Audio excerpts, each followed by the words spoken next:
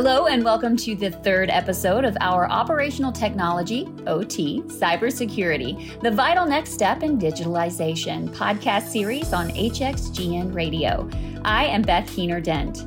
In this episode, together with Owen Rooney, Vice President of Sales, Hexagon Asset Lifecycle Intelligence, and Syed M. Bilal, Director of OT Cybersecurity Consulting Services, Hexagon, we are talking about the importance of choosing the right strategic cybersecurity program for the critical infrastructure. This podcast series is created in partnership with Petroleum Economist and also broadcasts on PE Live Broadcasts. And this conversation is moderated by Carolyn Schaps, a regular contributor to Petroleum Economist. Thank you for listening, and we hope you enjoy. Hello and welcome to PE Live Podcasts. My name is Carolyn Schaps. I'm a regular contributor to Petroleum Economist, and it brings me great pleasure to present the final episode of this three-part podcast series titled Operational Technology Cybersecurity, the Vital Next Step in Digitalization, brought to you in association with Hexagon. Today's episode is titled The Importance of Choosing the Right Strategic Cybersecurity Program for the Critical Infrastructure. Cybersecurity plays an important role in the field of operational technology. Securing critical infrastructure has become the biggest challenge in the present day. Whenever we think about OT ICS cybersecurity, the first thing that comes to our mind is poisonous gas leaks affecting the environment and damaging people's health, and power cuts, which are increasing immensely day by day. Various governments and companies are taking many measures to prevent these OT ICS incidents. This podcast focuses on what should be the strategy to tackle the challenges faced by the critical infrastructure on a regular basis as new vulnerabilities and threats emerge. In this podcast, we'll discuss why cyber risks are such a large threat to oil and gas companies, how to justify cybersecurity investments and why, and how to best protect critical infrastructure. The first two episodes in this podcast series are available online now and to listen to on demand. I'm pleased to be joined today by two members of the Hexagon team, Owen Rooney, Vice President of Sales, and Syed Bilal, Director of OT Cybersecurity Consulting Services. Owen leads Hexagon's OT cybersecurity team in Europe, and he has served a variety of technical and commercial roles with companies in the industrial control system market. With Hexagon's acquisition of PAS OT Cybersecurity, his focus is on helping oil and gas, chemical and process industries and expanding their presence across the region. Syed is the Director of OT Cybersecurity Consulting Services. Syed has more than 15 years of experience in industrial control systems and operational technology applications with a focus on networking and cybersecurity. In his current role, he is responsible for the global strategy, growth, and support of Hexagon's OT cybersecurity business. Hello to you both. Thank you very much for joining us today. Let's jump straight into the questions. First of all, I would like to know, why is it that cyber risks are such a large threat, particularly to oil and gas companies? Hey, good morning, Carolyn, or good afternoon, wherever you are. This is Owen here. Yeah, an interesting question. I think really the top of people's minds at the moment is, if anything that the past 9 months has taught us is, how reliant we still are on oil and gas. With the cost of living crisis across Europe, many people are now realizing, hey, we're still making significant investment in renewables. Many companies are making that transition, but still, unfortunately or fortunately, whatever way you want to look at it, we're still very reliant on traditional fuels, oil and gas, etc. And I think when if you are a nation state who wants to attack another nation state, quite often it's not just in the field or in typical traditional methods of war.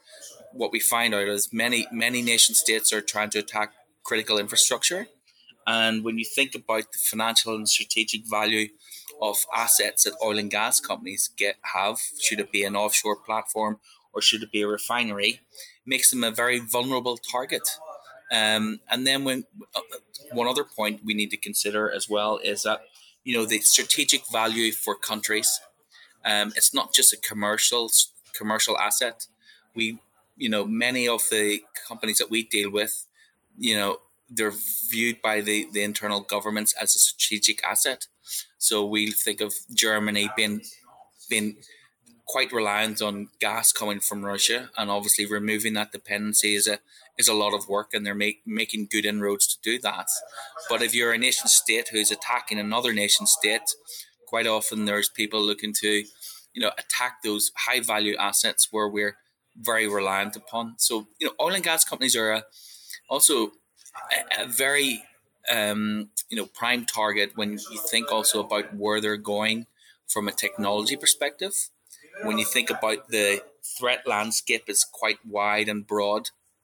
So there's lots of opportunities there, both from an IT and an OT perspective, to make them, they're quite vulnerable in many aspects. So there's many reasons, part of it's financial, part of it is actual, economic, and part of it is very much around political, some of the political things that's happening in Europe that maybe was not so predominant, 2-3 years ago. And, we see that coming through all the time, with many of our clients being hypersensitive on some of those threats. Thanks, Owen. I think it's interesting to put it into an international context, considering what's going on at the moment. So thank you for that answer. Saeed, turning to you, what do you think are the best arguments to justify cybersecurity investments? And actually, how do your clients know whether their investments that they've made into cybersecurity provide sufficient security for their critical assets? Thanks, Caroline. To answer that question, it depends. It depends on the current maturity stage of the operational technology network. When our clients approach us to justify cybersecurity investment, the first thing that comes to my mind is a maturity assessment to identify their maturity indicator level. Now, maturity assessments identifies the cybersecurity controls that will add maximum value for them. It can be inventory management or vulnerability management for some clients, or it could be training or building awareness for some other clients. The short answer is the maturity assessment will identify the best cybersecurity controls that will add maximum value for them, and that will, in fact, justify their cybersecurity investment. Now, to know whether the investment provides sufficient security, it is recommended to conduct another maturity assessment after implementing the proposed cybersecurity controls and confirm if the maturity indicator level actually went high or not. Thank you. And Owen, back to you. The OT cyber sector is maturing very quickly. Things are moving very fast. What are the main practices that companies are adapting from your point of view? Hi, yeah, it's interesting because we see a real, relatively speaking, from what 2 years ago was a really immature market. It's pretty clear the market is maturing to the point where many oil and gas companies are, have invested the money and the resource in developing a strategy and documenting and defining that strategy and ensuring that the OT cybersecurity strategy is something that is, it's embraced by all members of should it be a refinery or an offshore platform. They understand the rules of engagement. They understand best practice. The days of coming in with a USB key drive and plugging into your laptop, they've all gone many years ago. But essentially, to my point, it's a journey. So many of the companies that we work with realize that there's no silver bullet. There's no silver bullet from a product perspective. There's no real silver bullet from a persona perspective that, you need a variety of people to help you, not just from an OT cybersecurity perspective, but also from an industrial control system perspective that, your team understand the processes that are involved. They understand or at least have knowledge of the standards that you need to apply. And this is what we're seeing in the marketplace. And to my point that there's no silver bullet from a product perspective or a solution perspective, that they have to very often deploy a number of different types of solutions. Should it be a real-time solution? with a solution such as Hexagon, where it's very much around backups, configuration management, inventory management. So there's a multitude of solutions that are required, and this is very much changed from where the market has been, where many of our clients may have considered, hey, I'm going to buy this one solution, it's going to solve all my problems. Many, they all now realize that's not best practice, and it's not to be relied upon, particularly when we think about the number of threats that are coming out at the moment. Just recently, this morning, I see that Tata Steel, for example, got hit with a significant ransomware incident. So this is happening all the time, and the incidents that we're seeing and we're hearing about in the press are very much a small number. It's the iceberg situation where most of it's under the water, and same thing with OT cybersecurity threats and incidents, is that many of them are actually going unreported for obvious reasons. But as I said, many of our customers are saying this is a journey, and it's a journey that never stops, essentially, because the bad boys are never stopping. They're constantly developing new ideas and new ways to attack. And should that be an insider threat, it could be a worker or a cleaner, or it could be somebody that's getting access to the offices of a refinery, or it could be a nation state. But we're seeing a variety of different threats coming through with our customers. And so, turning back to you, typically, what are your clients' most important assets, and what do you recommend to them how they can best protect this critical infrastructure? Typically, the most important assets are the safety systems. Safety systems are considered the last line of defense. Our clients, such as critical infrastructures, want to run plants safely. However, after Triton, it was realized that even safety systems are not secured. Industrial standards such as IEC 62443, NIST, have a recommendation on how to protect safety systems. Now, the critical assets may not be the same for all. There are plants or units that do not have or require safety systems. The criticality of the assets is calculated after considering the importance. For example, for how long you can run the plant with this particular asset offline. If you cannot run for more than 5 minutes, then that is a critical asset. And if you can run the plant for more than 3 days, then that is not so critical. So it is difficult to protect all the assets and apply same level of security to all the asset of critical infrastructure. So to protect or cyber secure critical infrastructure, first they need to identify the critical assets, and then they need to apply appropriate controls to protect them. Thank you. And Saeed, how is it that critical infrastructure actually detects these cyber attacks? How does it detect them? Well, there are different tools in the market, that can detect an intrusion. But to me, the most effective way would be training the automation team. The automation team is a regular user of the operational technology or industrial control system network. They need to be trained to identify what is normal and what is not. Definitely, they need different tools for change management or log management, like Owen mentioned, that they can use to identify what got changed. However, proper training is also required so that they can use those tools during a cyber attack and limit the attack at an early stage. Thank you. And in a case of a cyber incident, what should be the response and the recovery plan following that? To answer this question, let me take one step back. The critical infrastructures need to be prepared with a drafted incident response plan and procedures. The plan should include the contact details of the incident response team. It should also have all the step-by-step procedures for restoring different types of assets that they implemented. As I mentioned before, the automation team needs to be trained to detect the incident at an early stage. Oftentimes, during an incident, the team cannot find the incident response plan or procedure. A compressed version of the procedure can be printed and laminated like a reference card that can be used during an incident.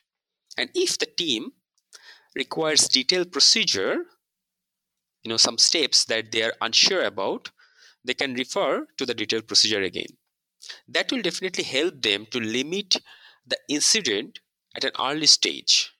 And detecting, controlling the incident at an early stage is very important, because with time, as you know, the damage or cost of the incident will go high. And Owen, going back to you, could you please share some real life examples of where clients have successfully implemented a solid cyber strategy and subsequently what benefits they reap from that? Sure. Obviously, we will not mention the customers by name, but we see many of our clients do a very much a staged approach. So crawl, walk, run of an OT cybersecurity strategy. First of all, document best practice. Document what best practice means for you. Document how you're going to apply this current standards. Should it be in this directive, for example, here in Europe, or should it be another standard that you want to apply across your organization? So being able to document that and having a delivery strategy around that is best practice. Then many of our customers will start, will get the foundational piece right. And that's always best practice, we believe, because essentially you cannot, you can't protect what you can't see. And, many of our customers or many of the people we're engaged with quite often really have no idea what their inventory is. They don't know what assets they have. They don't know the type of assets, how many they are. So therefore, you're not able to ascertain which vulnerabilities really apply to their organization. And if you don't know that, then you're pretty open to a threat. And what we see is many of the organizations that we work with, now do understand that assets at level 0 and level 1 are very much an integral part of their business, and they also need protected. So even if it's not on a live network, it's still open to abuse. Should that be an insider threat, for example? And we see that moving forward, in a, how should I say, in a holistic way with the strategies that they develop and deliver.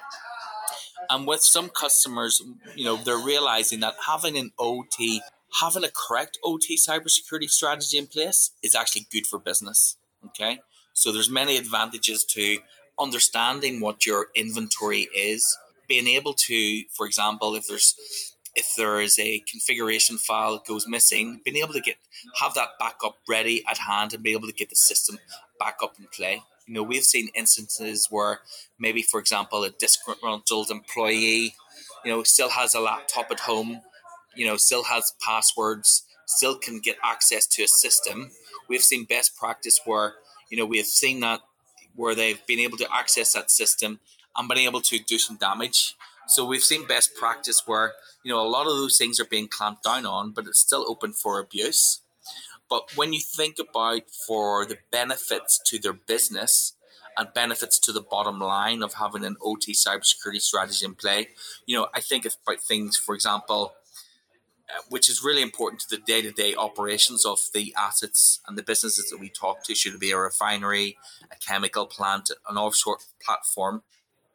Many of our customers are able to, ensure all the components remain supported by the vendors they deal with, being able to ensure the risks of their automation system. It could be aging, and and they could recognize actually there's limited support for that automation system.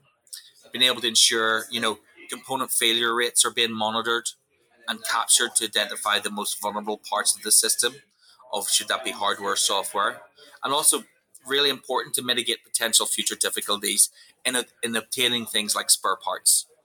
And one point that we didn't touch on is very much around process safety. Being able to maintain a robust and reliable mission critical layer of control systems that delivers, the required risk reduction from relative protective systems. So all in all, the ability to maintain that, those security through updates and patches and reconfiguration of those files is really important, and to ensure that many of those systems don't become obsolete. I think those things are pretty vital, and we see as best practice, in the sector, where people who are developing and delivering best practice are also seeing real key benefits that I just outlined to their business and to their operations. And we're nearly at the end of the podcast, so I think it'll be interesting to hear what you make of the future. Where do you both see the sector heading in the next 5 years? Yeah, that's an interesting question. Well, who knows? I mean, obviously, if we're talking about Europe from a European perspective, there's still lots of critical things at play for pretty obvious geopolitical reasons, because there's so much. Still a lot of dependency on Russian gas and oil, and obviously we're weaning ourselves off that. But I think one of the big things for many countries is security of supply. So, we look at the UK, for example, we're looking at fracking, we're looking at alternative markets, we're shipping in a lot of gas from the US, and that all has implications for the consumer. It also has massive implications for the industrial markets, where they're very much reliant on power and energy. And that has a big impact on where we see the market going in the next 5 years. There's actually, is it going to be nation state threats still there? Is it going to be, a resurge of insider threats? Is it going to be, the threat landscape is getting much larger. Many of our customers are embracing digitization. And when you get things more digital, it's more prone to a threat and more prone to an incident. So we see the threat landscape and the whole digitization of many of our clients increasing the possibility of being hacked or having a threat against them. So we see the market increasing, and many of our clients are investing in the right way. Some are investing quicker than others, but at the same time, this has got board level attention. So when a CISO, a Chief Information Security Officer, is being asked tough questions at the board level, he got to have the right answers. If he doesn't have the right answers, well, he loses his job, obviously.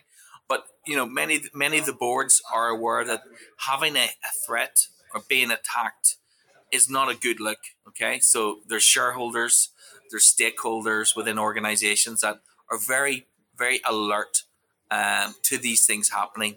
We just think of the Colonial Pipeline incident. We think of Norsk Hydro. All those things that are in the public domain, and Tata just this morning, Tata Steel. So over the next 5 years, it's a good space to be in, and it's also a space that's moving quite rapidly from a technical perspective. But again, to make my point that I made previously, many of the companies that we work with realize that they need to get the foundations right first. Thank you, Owen. And Saeed, would you like to give your point of view as well on where you think the market is heading in the next 5 years? Let me start saying that, our Hexagon products are designed understanding the criticality of the industrial control systems. However, what I'm seeing now is the critical infrastructures are adopting more and more IT security techniques.